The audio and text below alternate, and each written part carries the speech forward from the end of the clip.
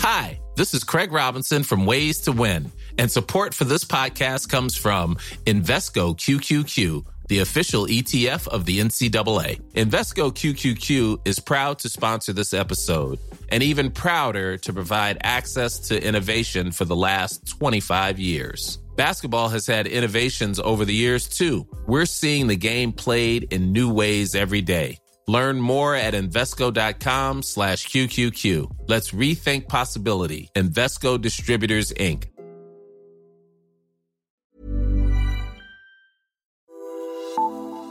Je suis venu vous parler d'Europe. Das ist ein guter Tag für Deutschland und es ist ein guter Tag für Europa. Brexit means Brexit.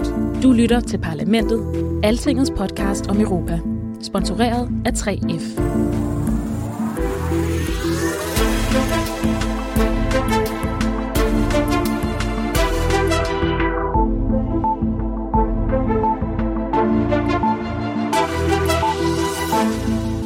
Sent fredag aften lige i hjertet af det gamle Bruxelles. Og på trods af både lockdown og udgangsforbud, er der så meget gang i den i en lejlighed over en af kvarterets kendte bøssebarer, af naboerne klager. Politiet møder op og banker på. Og ja, og hvad så? Hvordan udvikler den her historie fra i fredags sig til en skandale med både gruppe 6, ecstasy-piller og politik? Og hvorfor i al verden skal du høre om den i en EU-podcast? Det kan du få at vide lige om lidt. Så hæng på. Mit navn er Thomas Lauritsen. Jeg er din vært her i Altingets europæiske podcast. Og i dag skal vi også tale om en hel masse andre ting og mennesker. Om Brexit, om Helle Thorning, om Lars Løkke og om Europas tårnhøje forventninger til USA's nye leder, Joe Biden. Han er helt klart efter min mening det bedste, der kunne ske for Europa.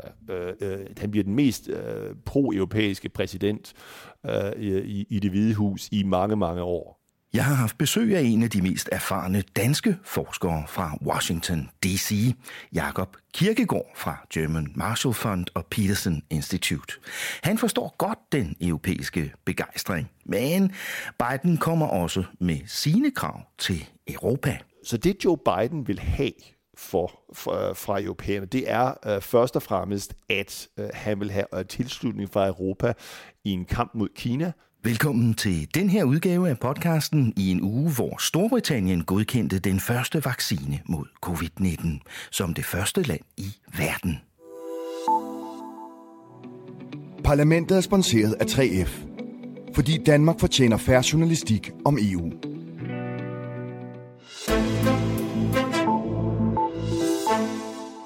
Selvfølgelig også velkommen til dig, Rikke Albrechtsen, Altingets EU-redaktør. Tak. Rikke, vi går lige på hårdt i dag. Simpelthen. Det kan jo altså ikke være institutionelle analyser og den slags hele tiden. Og i den her uge er der en rigtig saftig skandale her i Bruxelles. Ja, men det er jo ikke bare sex det hele. Det handler jo altså også om storpolitik, det her. Og det rammer virkelig på et meget ømfindtligt tidspunkt. Ja. Lad os kigge lidt nærmere på det politiske lige om lidt. Jeg vil lige sætte scenen først, altså lige opsummere, hvad det var, der skete her sidste fredag aften. Altså, Belgien er i lockdown, Bruxelles har udgangsforbud efter kl. 22, man må ikke mødes i store forsamlinger, man må ikke holde fester og så videre. Og politiet kommer faktisk ud og standser fester, hvis den slags foregår i øjeblikket.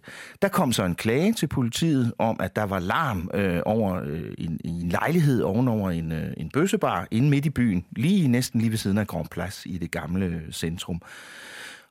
Der var larm, og der var fest derinde, og så tog politiet ud og fandt sådan et sted, alt efter hvilken artikel man læser, et sted mellem 20 og 25 mænd, de fleste af dem nøgne, i færd med forskellige seksuelle aktiviteter, så vidt man kan forstå på de belgiske medier.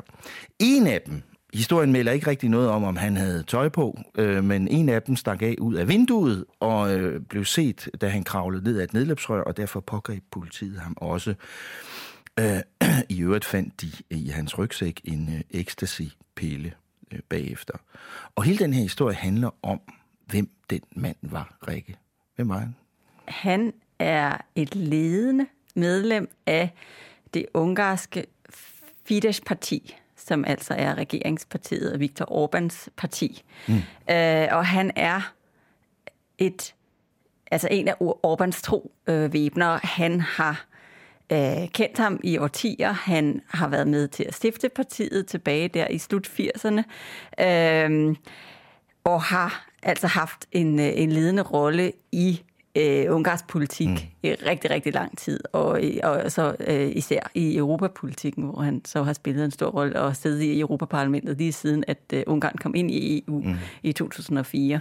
Og han hedder Josef Zaher. Vi kan godt sige, hvad han hedder. Det er ikke nogen hemmelighed, fordi at nogle dage efter de her begivenheder følte han sig kaldet til at komme ud med en erklæring, hvor han indrømmede, at han har taget del i de her festligheder, og at han træder tilbage som politiker. Den beskrivelse, du giver der af ham, af hans meget lange karriere, både i ungarsk og europæisk politik, viser jo, at Josef Zaher har været en vigtig mand for Viktor Orbán. Jamen, det har han helt sikkert. Det har jo netop været sådan, at han har været hans pointman i Bruxelles, men også lang tid inden. Altså, han har været en eller anden form for chefideolog i partiet. Han har været med til at skrive den meget berømte sådan nyfortolkning af den ungarske forfatning tilbage, dengang Fidesz var forholdsvis ny som regeringsparti. Og det var der, hvor man... Det var 10 år siden. Ja, og det var der, hvor man for første gang rigtig fik en indikation af, at der var noget på færde i Ungarn, som måske ikke flugtede helt med, hvordan resten af EU-klubben så på sådan hele sådan det demokratiske værdispil. Fordi at nogle af de ting, som de tog fat om der, det var for eksempel sådan noget med, at ægteskab skulle være mellem mand og kvinde. Det var sådan noget med det ufødte barns rettigheder, og altså nogle, hvad kan man sige, grundstok, konservative, familietraditionelle, altså også på et niveau, hvor det var bekymrende, hvor man fik Europarådets vagthund Venedig-kommissionen ind over og råbe vagt i gevær, hvor man havde advarselsskiltene fremme fra EU-kommissionen og så videre, at du havde rettighedsorganisationer på banen og sige, fint nok, at I er konservativ, men behøver I at træde hen over de individuelle frihedsrettigheder på samme tid. Og det var en ny forfatning, men den var jo i virkeligheden enormt gammeldags, ikke? Fordi det er en forfatning, der sådan løfter den traditionelle kernefamilie, heteroseksuelle kernefamilie, helt op på en piedestal, ikke? Og ligefrem skriver, at ægteskabet mellem mand og kvinde, der får børn med hinanden og sådan noget, det er fundamentet for nationens overlevelse, ikke? Og man ser det meget som, at det var det, der sådan har skabt en glidebaneeffekt for en masse stramninger sidenhen for hvad seksuelle minoriteter kan og må i Ungarn, altså for eksempel i forhold til adoptionsrettigheder eller til transkønnedes rettigheder osv. Og derfor er det jo interessant, at en person som Josef Zaher, som jo så tydeligvis har nogle præferencer, der ligger uden for kernefamiliens sådan traditionelle fortolkning, det kan man sige, at han har været pindefører på meget af det her. Ja. Man kan sige det mere direkte. Manden bag den her forfatning har nu vist sig at være bøs selv. Ikke? Ja, selvom han er gift med en kvinde. Ja, og det må han selv om, men det der jo er interessant, det er, at han i årevis har tordnet mod homoseksuelle, ikke? Sammen med sit parti Fidesz, og forsvaret, som vi sagde, den traditionelle heteroseksuelle familie som det eneste rigtige. Og det kan man sige, det her åbenlyse dobbeltspil, som den her mand, Josef Zaher, åbenbart har ført i sit liv, det går ind og rammer selve fundamentet for hele Orbáns partis, Fidesz's ideologi her.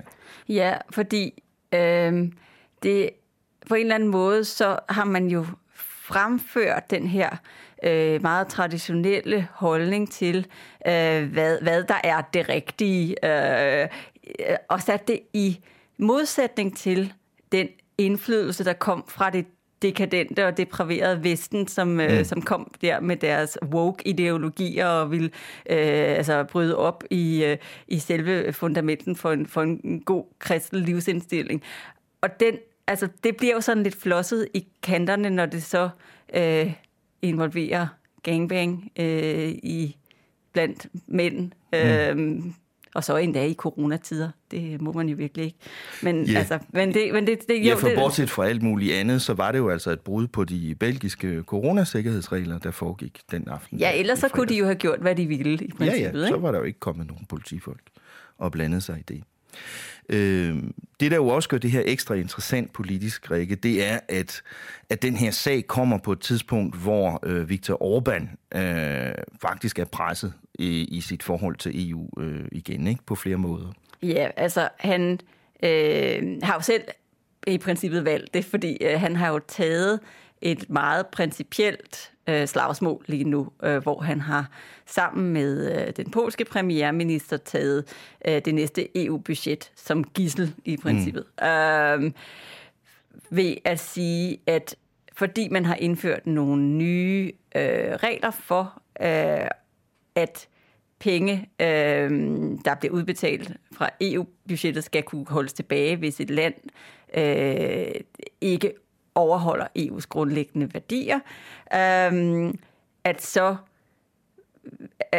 så vil han ikke godkende selve det næste 7-års budget og den nye store corona-genopretningsfond, fordi han mener, at det her det er netop sådan en måde for de øvrige lande at gå ind og blande sig i den måde, som de vil styre deres samfund på og lægge nogle andre værdier ned over Ungarn, end dem, som han står for. Og det er jo det, som så pludselig kommer i spil, fordi jamen, hvilke værdier er det så, når hans egne topfolk måske står for noget andet, end det, man troede.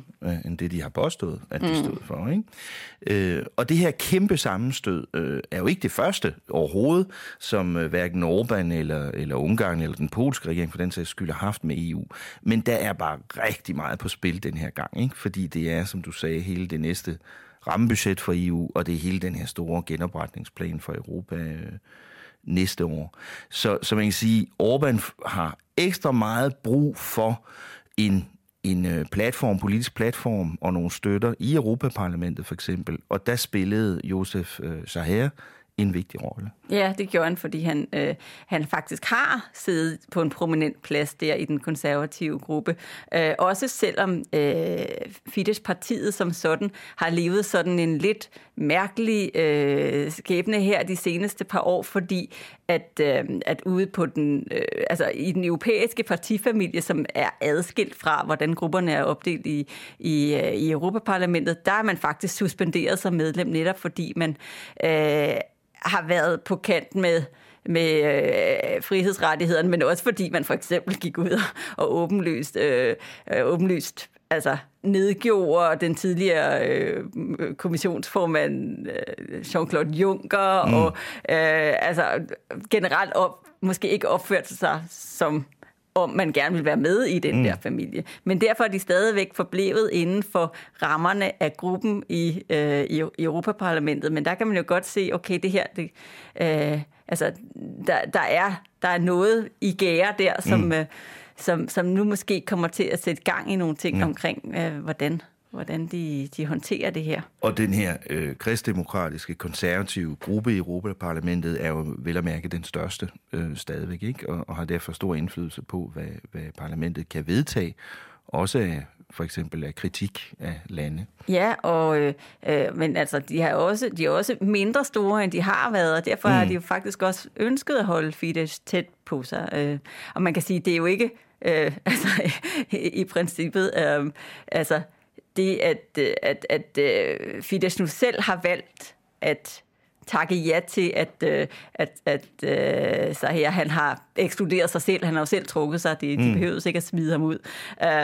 Altså, så på den måde kan man sige, jamen har den sag så noget at gøre med deres rolle i EPP. Men der er så nogle andre sager lige nu, hvor de er i gang med at forsøge at ekskludere et andet Fidesz-medlem, fordi han er kommet med nogle nazi-henvisninger og så videre om andre i EPP-gruppen. Og så der er et eller andet grønland med det i hvert fald. En anden ting, og ikke der er interessant ved den her sag, og også lidt foruroligende, det er jo det, man kan konstatere, når man prøver at kigge lidt på, hvad ungarske medier siger og skriver om den her historie om József Szájer fredag aften i Bruxelles.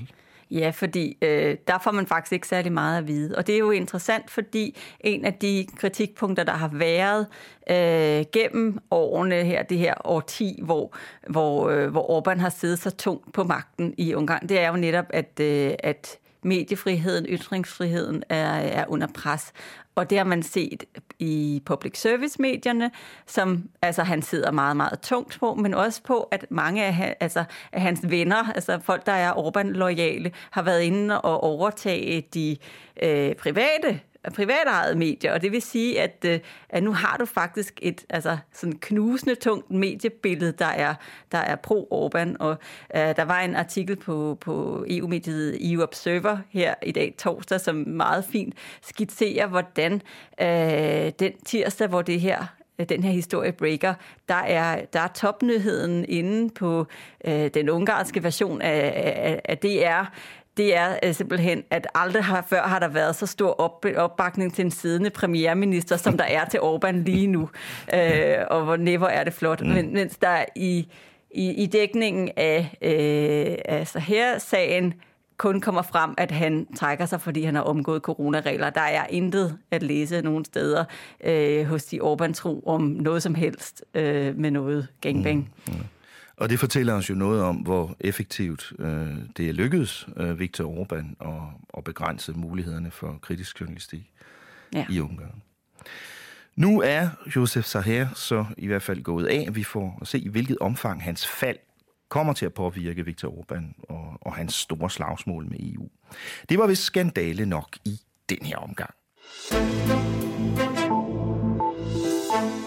En helt anden sag, Rikke Albrechtsen, og her vil jeg gerne understrege, at den slet ikke har noget at gøre med bøssebar i Bruxelles. Den handler blandt andet om vores tidligere statsminister, Helle Thorning-Schmidt, og om EU's fremtid, intet mindre. Ja, det vi nævnte jo i sidste uges podcast, at der pludselig var et vedholdende rygte om, at Helle Thorning-Schmidt var ved at blive kørt i stilling til at være den, der skulle være frontfigur for den her storslåede demokratikonference, der skal løbe. Fra så snart de kan få fundet en formand, og så frem til en gang i 2022. Og det er den her sådan store demokratiøvelse, hvor det er meningen, at EU-borgerne skal blande sig i, hvor skal Europa hen?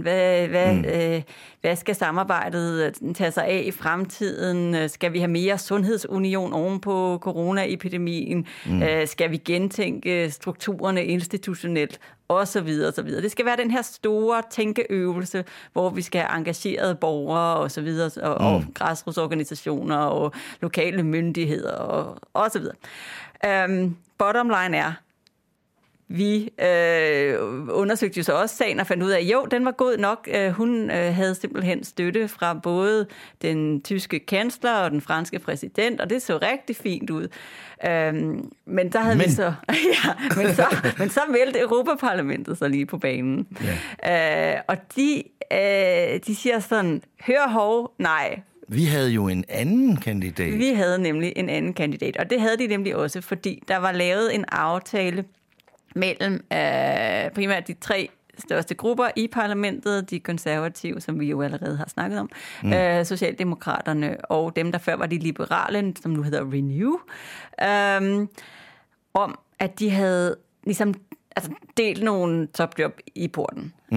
Fordi der er sådan en gammel aftale, som fungerede i kraft af, at der før i tiden var et flertal i parlamentet mellem socialdemokrater og og konservative, som gjorde, at de delte formandsposten i porten. Det vil de rigtig gerne blive ved med, men nu er de faktisk ikke så store, at de har et flertal til sammen længere.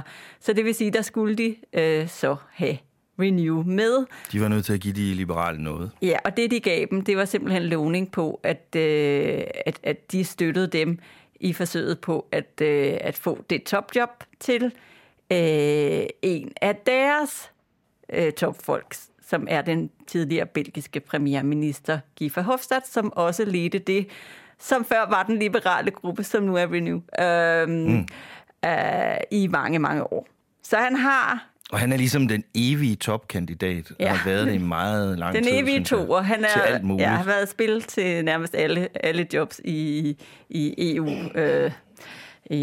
regi i de sidste, jeg ved hvad 10-15 år eller noget. Nå, det holder de sådan set fast i. Og det, men regeringerne i rådet er jo ikke vilde med Guy Verhofstadt. Nej, de synes bestemt ikke, at han er en god kandidat. Og grunden til det er, at han er ikke en samler. Han er den her EU-føderalist, en glødende sådan pro-europæer på et niveau, hvor de færreste kan følge med nok i virkeligheden. Altså, der er nærmest ikke noget, som ikke kan gøres i fællesskab, hvis det står til Guy Verhofstadt, og det afskrækker en del. Og der er nogen, hvor det er bare sådan almindeligt sådan, okay, slap lige af, tag det nu roligt, men der er også nogen, der decideret ikke kan udstå manden, og det gælder jo blandt andet et land som Ungarn, som han har givet med krabasken fra parlamentets talerækker i overvis, polakkerne også, men generelt er der, han er bare ikke deres kop te, og der var allerede tilbage i juni måned, hvor rådet lagde sig fast på, jamen, hvordan synes de egentlig overhovedet, den her konference skulle løbe af stablen, hvad var deres prioriteter. Der var der allerede sådan indgået en eller anden form for alle andre end Verhofstadt pagt. Og det fik de skrevet ned på sådan en sindrig måde med, at de nævnte, at det skulle være en eminent independent person, eller sådan noget lignende. Ja. Og når de skriver independent, så mener de en, der ikke er Guy Verhofstadt i virkeligheden. så selv det, at de EU-skeptiske britter er ude lige om lidt, det ændrer ikke nok situationen til, at sådan en som Verhofstadt kunne blive udpeget. Nej. Men det er vel ikke kun østlandene, altså det er vel i virkeligheden også, hvad skal man sige, nordlige lande, som også skandinaver og også hollænderne og østrigerne og sådan noget. Ja, det synes jeg, han er for meget. Han tegner nok ikke sådan helt det billede, som man godt kunne tænke sig derfra. Lad os lige prøve at tænke, Rikke. Hvis man nu kunne finde en anden tidligere liberal regeringsleder, men sådan fra et nordligt, lidt mere skeptisk land, måske en, der er ude at sejle i øjeblikket. Kunne du finde på nogen der? Den er svær. Jo, fordi så var det jo et rygtet om, at hvis det nu var sådan, at Renew virkelig insisterede på, at det skulle være en for deres rækker, så kunne det jo være Lars Løkke. Og det rygte, det er ikke fordi, at jeg sådan har helt stor fidus til det der, den ender, men det var bare meget sjovt, at nu... Hvorfor ikke, kan man sige? Ja, jamen, han er også eks-premierminister. Der er ikke, på den måde, så har han jo ikke, han er jo ikke sådan dårlig og stillet en Thorning. Hun havde måske lidt mere oplagt profil, fordi hun jo netop, har en baggrund her i Europaparlamentet. Ja, kan tale fransk og engelsk, det kan han så også ikke, men er meget dygtig til det. Er uddannet på Europakollegiet, har en fortid i Europaparlamentet, har en fortid i netop forløberen til det her demokrati-eksperiment, som var det, der hed konventet om Europas fremtid dengang i startnullerne, hvor hun var medlem af Europaparlamentet, og så også netop sad med i den der forsamling. Ikke? Og sådan noget betyder noget, men det er på den anden side jo ikke altid det, der afgør det. Nej. Så hvis han skulle være interesseret, og hvis brækkerne lige pludselig lander sådan, så ved man jo aldrig. Nej, det ved man ikke. Men det er ret usandsynligt også, fordi bare det, at han sidder på en båd på vej mod Aruba lige nu. Så det er sådan, og som jeg forstod det, så håber tyskerne faktisk stadig på, at de kan nå at lancere den her konference under deres formandskab, og det vil jo så sige, altså inden jul. Den her måned. Ja. Så det bliver nok svært, hvis han sidder på en båd uden for radiokontakt. Men betyder den her modstand fra parlamentet så, at Helle Thorning er ude af spillet nu? Nej, ikke endnu i hvert fald. Men det betyder bare heller ikke, at hun har den opbakning, der skal til. Åbenbart så er der nogle knaster, også i rådet omkring hende, og det kunne være noget omkring, jamen, skal det virkelig være en dansker, når nu vi er de der besværlige? Vi er jo klart det mest sådan aparte dyr blandt alle landene i EU-samarbejdet lige nu, fordi vi har alle de forbehold, som vi har. Og nu hvor britterne er væk, så er vi virkelig det eneste medlem tilbage af The Awkward Squad, som vi plejer at blive kaldt sammen med dem.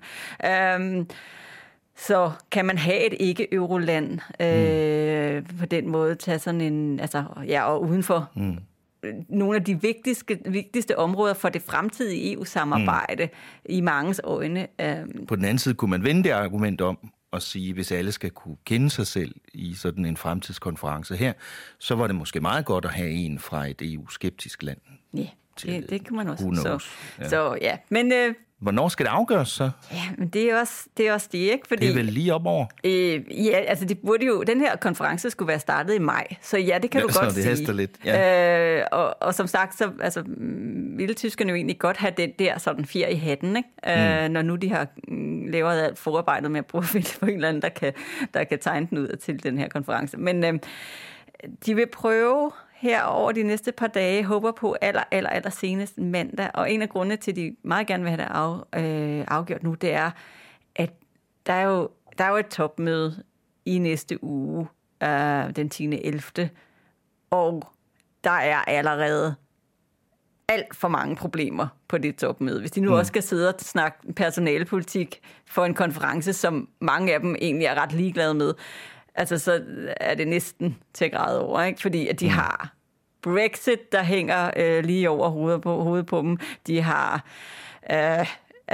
det hele det her store skænderi om budgettet med polakkerne og ungarerne, som og det er ikke for sjovt. Lige nu, der står vi og stiger direkte ind i, at vi ikke har et fungerende EU-budget fra 1. januar. Så vi er på den på nogle områder allerede, og så har vi ikke engang gået ind i, hvad der faktisk reelt er på den almindelige topmødedagsorden. Ikke? Det er bare kriserne, der skal håndteres. Så vi kan snakke lidt mere om topmødet om lidt, Rikke. Jeg tror, vi stopper her med spekulationerne om Helle Thorning eller Lars Løkke eller Guy Verhofstadt eller alle mulige andre. Vi får se, hvad der sker de næste par dage. Inden vi vender tilbage til topmødet, så skal vi lige høre lidt om Storbritannien, som fik en god nyhed for en gangs skyld i den her uge. Until earlier this year, we were in the European Medicines Agency, the EMA. Because of Brexit, we've been able to make a decision to do this based on the UK regulator, a world-class regulator, and not go at the pace of the Europeans who are moving a little bit more slowly. Ja, Rikke, det var den britiske sundhedsminister, vi hørte her. Han hedder Matt Hancock, og han er rigtig glad, fordi at Storbritannien jo her onsdag kunne meddele en første godkendelse af en covid-vaccine, som de første i verden faktisk.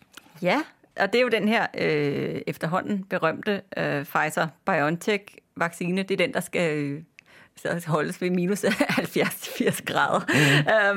Men ja, efter kun 10 dages granskning, så har de simpelthen sagt god for den. Men Hancock, han siger jo også i det citat, vi hørte her, at det er takket være Brexit, at de kunne godkende vaccinen hurtigere end EU. Og det er jo rigtigt i hvert fald, at det europæiske lægemiddelagentur EMA først bliver klar om en måneds tid, har vi hørt. Har Hancock så ret i det, han siger? Nej, det har han faktisk ikke.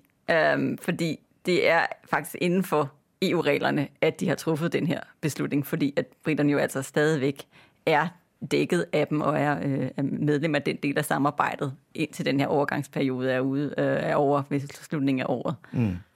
Og det sagde faktisk også chefen for den britiske lægemiddelstyrelse, hun hedder June Rain.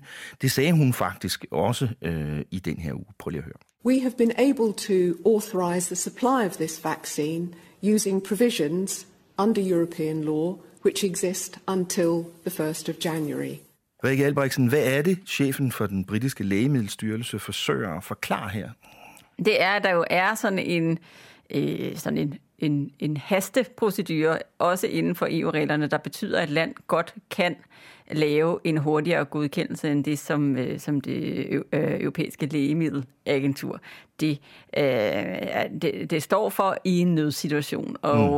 Og det står sådan set alle lande frit for at gøre det. Så det har ikke noget at gøre med, at britterne er meldt ud af EU? Nej, det har det ikke. Og det var ham, der er chef for den danske lægemiddelstyrelse, også meget hurtigt til at gå ud og sige, da nyheden ligesom bragede igennem lydmuren onsdag. Og han var ude og forklare, at det var fint, at hvis britterne gerne ville det, men det var han på ingen måde tryg ved, at Danmark skulle gøre, fordi at man ville hellere følge den meget grundige godkendelsesprocedure, som EMA, som lægemiddelagenturet hedder i folkemunde, eller i hvert fald blandt EU-nørder, at de har sat op, fordi det er simpelthen, så er man i hvert fald sikker på, at så er alle procedurer overholdt. Hvorfor siger den britiske minister så alligevel, at det er takket være Brexit? Jamen altså, noget godt skal de jo efterhånden prøve at finde, når der nu mest er udsigt til kaos ved havnene og manglende varer på supermarkedshylderne og flere og flere frustrerede stemmer i britisk forretningsliv, som ikke ved, hvad der sker med dem om under en måned, når britterne træder ud af den her overgangsperiode. Så var det jo noget, som det var jo ligesom et lys i mørket, ikke?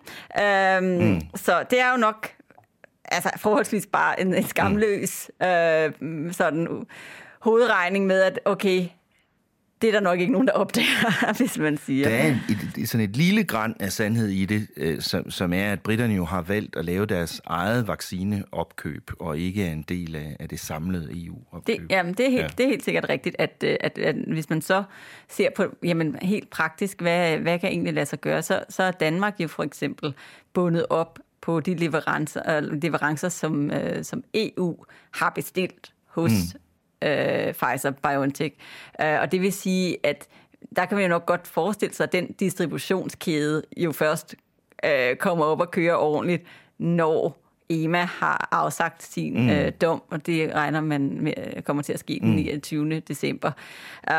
Så selv hvis den danske lægemiddelstyrelse, hvad den jo altså ikke gør, men selv hvis den nu besluttede at sige, vi vil gerne have det, vaccinen nu, så vil det faktisk ikke være muligt. Nej, det vil det nok ikke. Hvorimod at britterne har selv bestilt deres egne doser, og derfor kan de simpelthen få leveret de første 800.000 af dem allerede i næste uge. Okay. Hvad er egentlig status? Vi bliver nødt til lige at tage den, Rikke, selvom den stadigvæk er svær. Fordi de sidder jo stadigvæk og forhandler på livet løs i forsøget på at lave en aftale om det fremtidige forhold mellem Storbritannien og EU. Ja, det er virkelig svært, fordi på den ene side, så synes jeg, der er sådan en rigtig sådan make it or break it sådan følelse omkring forhandlingerne lige nu. Altså, de foregår stadigvæk over i London og er super intense og trækker ud til langt ud på natten og så videre. Og der er alle mulige rygter om, at jamen, altså, inden for et døgn eller sådan noget, kunne man få en eller anden form for klarhed. Det så jeg, da EU-chefforhandler Michel Barnier sagde.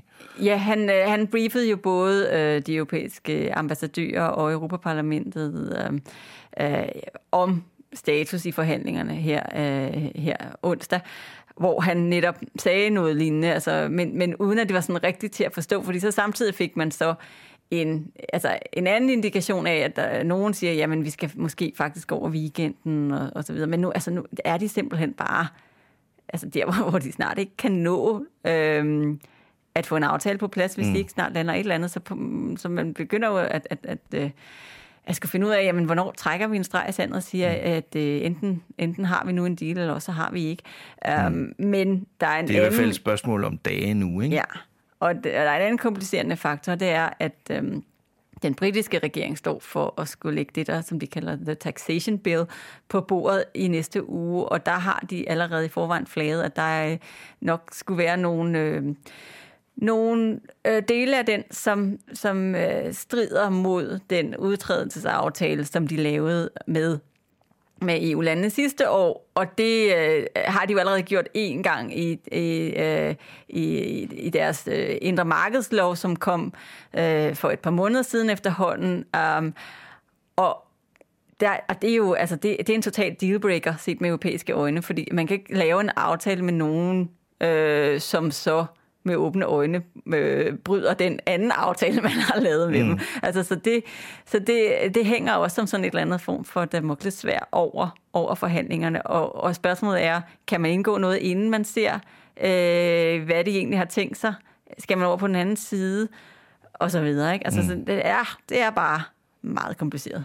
Men på den ene eller den anden måde må det blive knald eller fald for den her EU-Storbritannien-aftale i løbet af de næste dage, ikke? Jo. Noget, der jo optager EU nærmest endnu mere end Brexit lige nu, det er faktisk, hvordan det nye forhold til USA kan blive efter det amerikanske præsidentvalg.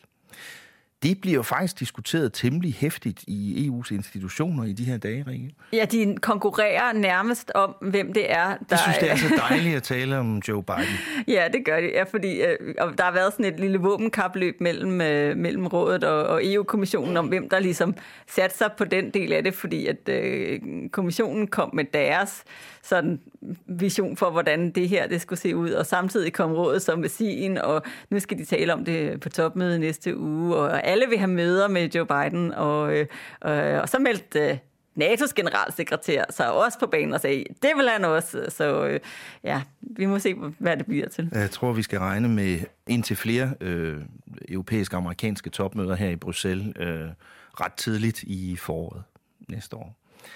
Forventningerne til Joe Biden her i Europa er kæmpe store, og det kan man vel heller ikke være så overrasket over, altså, fordi det kan jo ikke blive så meget værre, end det har været under Donald Trump, kan man sige. Men hvad må Biden og hans kommende administration vil forvente af regeringerne her i Europa? Det vil jeg gerne vide lidt mere om, så jeg tog en snak med en spændende dansk forsker, som lige er vendt tilbage til Europa efter 18 år i Washington D.C. Jakob Funk Kirkegaard arbejder fortsat for den amerikanske økonomiske tænketank Peterson Institute, men han er også udlånt til German Marshall Fund, GMF, her i Bruxelles. Hør her, hvad han havde at sige om det transatlantiske forhold lige nu. Vi startede med at tale bare en lille smule om Donald Trump. Hvis man tror, at Donald Trump agerede som en, skal vi sige, politisk vildmand i hans første præsidentperiode, hvis han så derefter bliver legitimeret af et flertal af de amerikanske vælgere og det amerikanske valgsystem, at den måde at være præsident på var acceptabel, det ville jo have betydet, at for det første, at han ville være blevet endnu vildere i en anden periode, efter min mening. Men nok så vigtigt, så ville den måde at være præsident på være legitimeret af den amerikanske befolkning, hvilket vil sige, at formentlig alle hans efterfølgere ville blive på samme måde, således at den demokratiske kandidat i 2024 ville også have været, efter min mening, en langt mere rabiat, ekstrem person, end Joe Biden selvfølgelig har været. Så det er man har undgået en yderligere radikalisering af USA i en meget høj grad. Ikke forstået på den måde. Altså selvfølgelig, at Trump han fik 72 millioner stemmer og så videre, så videre. Så det er jo ikke sådan, at han forsvinder fra den amerikanske politiske scene. Men i forhold til, hvad en genvalgt Trump ville have været, så er vi altså efter min mening i en langt bedre verden. Ja. Ikke fordi vi skal fortabe os i at tale om Trump nu, men bare lige ganske kort. Tror du, at Donald Trump ender med at acceptere, at han skal gå af? Jamen altså, jeg tror, at han juridisk accepterer, at det er den vej, der går, men han laver jo en alternativ virkelighed, som siger, at det drejer sig om, det var svindel, og han i virkeligheden er på den måde, skal vi sige, den legitime præsident. For det er jo det, han sælger til sine, 30-40 millioner støtter i den republikanske base, og det er jo til en vis grad også det, de gerne vil høre. Og det er jo den måde, han fastholder sin politiske indflydelse i det republikanske parti på. Det er jo ved at sige, jamen altså, jeg stiller op igen i 2024, ikke? Og det gør han jo også, fordi nu kan han jo lave en politisk komité, så han kan stadigvæk samle penge ind, ikke? Og det er klart, hvis du, som Donald Trump, har store økonomiske problemer, og du gerne måske vil sælge nogle af dine hoteller og så videre rundt om i verden, jamen altså, hvis der er en chance for, at du måske bliver præsident igen i 2024, så kan det da godt være, at der er en eller anden, der tager en chance og siger, at jeg vil godt give lidt ekstra for at købe et Trump-hotel i USA, eller hvor det nu er her rundt om i verden, ikke i Tyrkiet, eller hvad det nu er, ikke? Og så får han har en personlig økonomisk gevinst ved at blive en central spiller i den amerikanske politiske verden, ikke? Og det er sådan set det, han forsøger at gøre. Og det gør han ved at lave en alternativ virkelighed. Lad os gå videre til at tale om den kommende præsident, Joe Biden. Her i Europa er der jo enormt store forventninger til det her magtskifte. Vi hører ledere i både NATO og EU sige nu, at de vil invitere ham til topmøder her i Bruxelles ret hurtigt næste år. Jakob, du har jo mange års erfaring i Washington D.C., så jeg vil prøve at bede dig om at hjælpe os med at se det lidt fra den anden side. Hvad tror du, at Bidens forventning og planer til Europa er nu? Jeg tror, det er nødvendigt først og fremmest at slå fast, at Biden overtager en dyb økonomisk krise og en pandemi, som potentielt om et par måneder er yderligere ude af kontrol i USA. Så han vil være tvunget til at være først og fremmest en skal vi sige, indrigsorienteret præsident. Så vi skal ikke forvente, at Joe Biden bruger det meste af sin tid på at være multilateralist og lave håndsudregninger til Europa og andre ting. Det gør han ikke. Men det er klart, at han i forhold til Europa, der er efter min mening det afgørende spørgsmål, det er, jamen frem for Trump, som betragter EU og multilaterale organisationer som i virkeligheden en fjende, eller en begrænsning på USA's mulighed for at agere, jamen der ser Joe Biden EU som en skal vi sige, værdsat partner økonomisk og politisk i det, der bliver helt sikkert den, skal vi sige, formative trussel eller udfordring for amerikansk udenrigspolitik, hvad vi det er politik, sikkerhed og økonomi, det er jo altså forholdet til Kina. Yeah. Og der har Europa jo selvfølgelig en central rolle, fordi man kan sige, at Europa er, skal vi sige, svingaktøren, ikke? Altså hvis Europa lænede sig tættere op af Kina, jamen så ville det lige pludselig være USA, der langt hen ad vejen var isoleret. Hvorimod hvis du kan få et dybere transatlantisk samarbejde på forskellige økonomiske og handelspolitiske aktiviteter, eller skal vi aktioner mod Kina i verdenshandelsorganisationen, industrielle standarder, og så selvfølgelig også klima, jamen så ser situationen helt anderledes ud. Så det Joe Biden vil have fra europæerne, det er først og fremmest, at han vil have tilslutning fra Europa i en kamp mod Kina. Og så er der jo selvfølgelig en række, skal vi sige, gamle ting, ikke? Altså det er klart, at 2% på forsvarsbudgettet, det er ikke et krav, som bortfalder lige pludselig med Joe Biden. Vel, så der er andre ting. Det var jo også et krav, Obama stillede og andre præsidenter for ham. Netop. Så det er først og fremmest i forhold til Kina, at Joe Biden vil have Europas opbakning.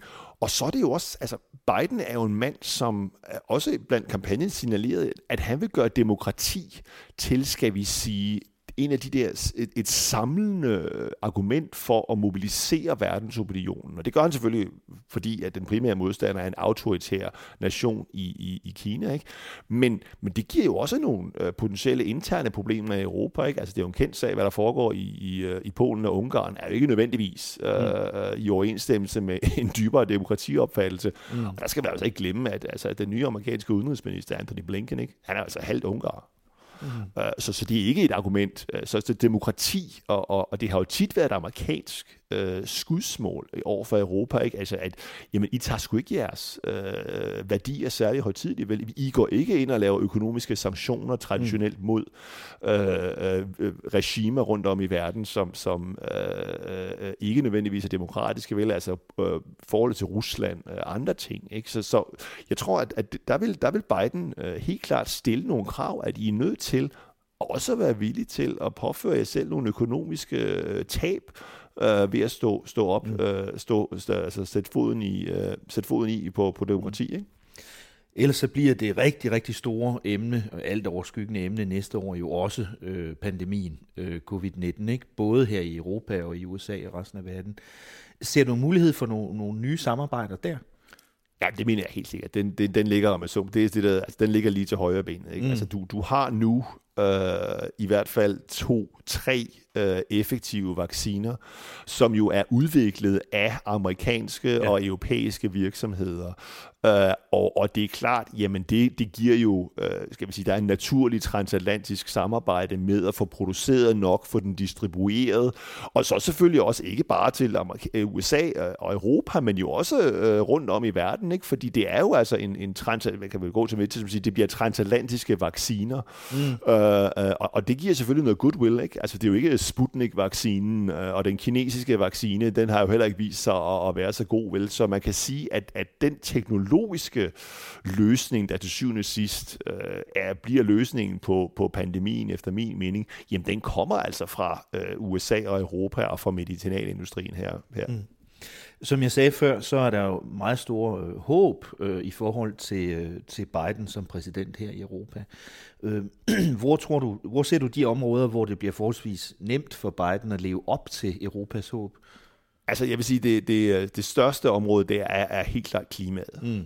Der har han jo allerede meldt ud, at han vil melde sig tilbage i Paris-aftalen på den første dag i embedet. Han har udnævnt John Kerry, som er også indrigspolitisk en heavyweight til fuldtids klimaambassadør.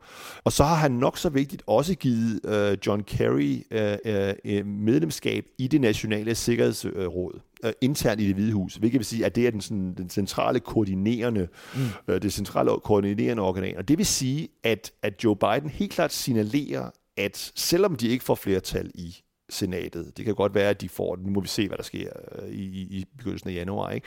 Men selvom de ikke gør det, så vil han være meget, meget aggressiv med præsidentielle dekreter, ændre den amerikanske miljølovgivning og håndhævelse af miljølovene, således at jeg mener, at Biden helt sikkert har, selv uden et flertal i senatet, gode muligheder for at bringe et helt andet fokus, men også resultater på den amerikanske klimadagsorden med CO2 og udledninger. Så der er helt sikkert, det vil gøre en forskel. Hvor ser du så områder, hvor Biden enten ikke kan, eller måske ikke vil leve op til Europas forventninger og håb til ham? Jamen altså, jeg tror da, at der er jo, vi har som sagt forsvar, man skal ikke forvente, at Joe Biden giver Europa en pink slip på de 2%. Det kommer han tilbage til.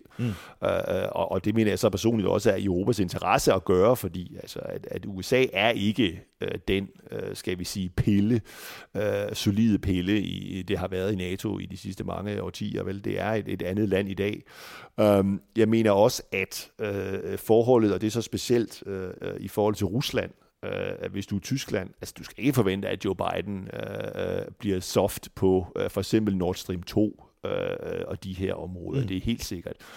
Det bliver heller ikke sådan, at Joe Biden, selvom han har signaleret, at han gerne vil genoptage en eller anden form for dialog med Iran, det bliver ikke bare sådan, at vi melder os direkte tilbage i atomaftalen, som selvfølgelig er meget vigtig også for Europa. Så der er helt klart nogle områder, som gør, at, og vi skal heller ikke forvente på kort sigt for eksempel, at USA selvom han nok formentlig tager en hårdere holdning over for Tyrkiet, i det østlige Middelhav og den slags ting. Så det er ikke sådan, at han vil agere, vil fuldstændig holde med Grækenland for eksempel. Vel? Og der er selvfølgelig også konflikter andre steder i Nordafrika og så videre, hvor han heller ikke nødvendigvis vil gøre alt det europæerne eller forskellige europæiske regeringer måtte ønske. Så det er ikke sådan, at han er helt klart efter min mening det bedste, der kunne ske for Europa. Han bliver den mest pro-europæiske præsident i Det Hvide Hus i mange, mange år. Faktisk så skal vi formentlig helt tilbage til den anden Bush, for at finde en, Bush faren, Herbert Walker Bush, for at finde en, der var lige så pro-europæisk. Ikke? Og der kommer formentlig heller ikke i mange, mange år en så pro-europæisk præsident, fordi hvis du ser på potentielle efterfølgere i det demokratiske parti, så ser de altså ikke ud, som om det er skal vi sige, ældre hvide mænd af irsk afstamning, som har arbejdet i transatlantiske forhold i årtier. Vel? Det er en anden type det bliver en anden type præsident, du får i fremtiden. Så Europa har et window of opportunity her, helt sikkert. Selvom det ikke nødvendigvis, det bliver ikke nogen dans på roser, vel? Men der bliver mange ting, og mange ting, man kan snakke om, og også efter min mening, mange ting, man kan blive enige om. Tak til Jakob Kirkegaard, ekspert i blandt andet transatlantiske forhold hos GMF og Peterson Institute her i Bruxelles. Forholdet mellem Europa og USA er bare et af de mange emner, der er på dagsordenen her i byen i næste uge. Som du allerede har været lidt inde på, Rikke, så er der lige pludselig rigtig meget oven i hinanden i næste uge. Ja, jeg får helt åndenød, ikke? Jeg ved slet ikke, hvor man skal starte og begynde med det der. Det hober sig op, potentielt Brexit-kaos, som vi allerede har talt om, og så blandt andet det her topmøde, hvor der er rigtig mange emner efterhånden. Ja, som vi var inde på, så kunne både Brexit og hele det der kaos omkring budgettet og Corona-genopretningsfonden godt gå hen og stjæle showet rigtig meget. Men så skal de som sagt også tale om EU og USA. De skal diskutere klima. Det er altså meningen, de skal lægge sig fast på et klimamål for 2030. Måske kommer det der Helle Thorning-spøgelse op. De har en sådan meget principiel debat om terrorisme og antiradikalisering i kølvandet på de her terrorangreb, vi har set i Frankrig og Østrig. Så er corona nok sikkert også stadigvæk noget, som de rigtig gerne vil snakke med hinanden om. Og alt det der, det er bare topmøde. Og så oven i det er der så også et ekstra lille euro-topmøde i slutningen af det traditionelle topmøde. Så og det er altså torsdag-fredag i næste uge, ikke? Men der sker jo også alle mulige andre ting. Ja, der er også på video-streamingen er der så også ministerrådsmøder med udenrigsministrene, forbrugerministrene, telekommunikationsministrene, europaministrene, transportministrene. Og, der er også mange, ikke? Og så er der over i kommissionen også en mega pakket dagsorden, og det er jo for det første Store Vestager uge, fordi hun kommer med 2 store udspil omkring det digitale indre marked og hele sådan platformsregulering. Hvordan skal de store tech-giganter egentlig styres fremover? Og det er sådan nogle rigtig vigtige ting for hende, ikke? Men der er også, de kommer også med en udspil på en klimapagt og på en strategi for bæredygtig mobilitet, og de har også deres eget indspil til hele den der antiterror-dagsorden og en sikkerhedsunionsudspil og et nyt Europol-mandat, hvilket jo med vores lidt sådan mærkelige rolle i Europol måske er noget, som man burde se lidt nærmere på med danske briller også, ikke? Og nu har vi slet ikke engang nævnt parlamentet. Så jeg ved ikke helt, hvad vi skal gøre med det. Det bliver nok at gøre i næste uge, ikke? Så. Man kan godt mærke, at EU-året begynder at lakke mod enden, og det tyske formandskab har travlt med at forsøge at få ting afgjort her inden jul. Ja. Tak skal du have, Rikke. Vi ses i næste uge. Det gør vi. Tak fordi du gav os lidt af din opmærksomhed og lyttede med på vores Europa-podcast fra Altinget i den her uge. Mit navn er Thomas Lauritsen, og jeg havde EU-redaktør Rikke Albrechtsen med i studiet. Rikke og jeg er tilbage med en topmøde-podcast til dig i næste uge. Mens du venter på det, kan du som sædvanligt finde meget mere om EU på altinget.dk. Du kan for eksempel læse min artikel om, hvordan Orbáns ven kom i knibe på den belgiske bøssebar. Eller du kan læse Rikkes historie om Helle Thorning og konferencen om EU's fremtid. Og meget mere.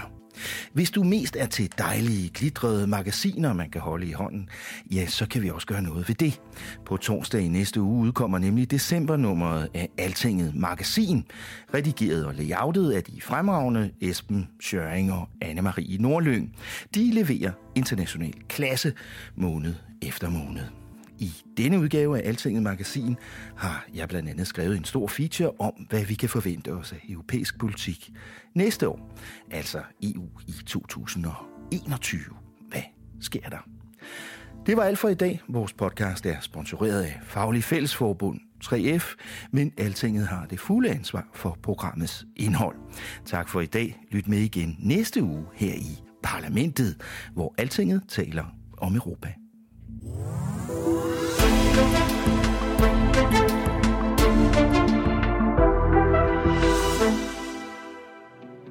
Parlamentet er sponsoreret af 3F, fordi Danmark fortjener fair journalistik om EU. For 70 år siden blev der holdt en afgørende tale for EU. Den blev startskuddet til den union, vi kender i dag. Men hvis talen skulle holdes i dag, og vi på ny skulle tegne stregerne for det europæiske samarbejde, hvordan skulle talen så lyde? Det kan du høre i en ny serie i den her podcast, hvor en række debattører deltager. Serien hedder Mit Europa.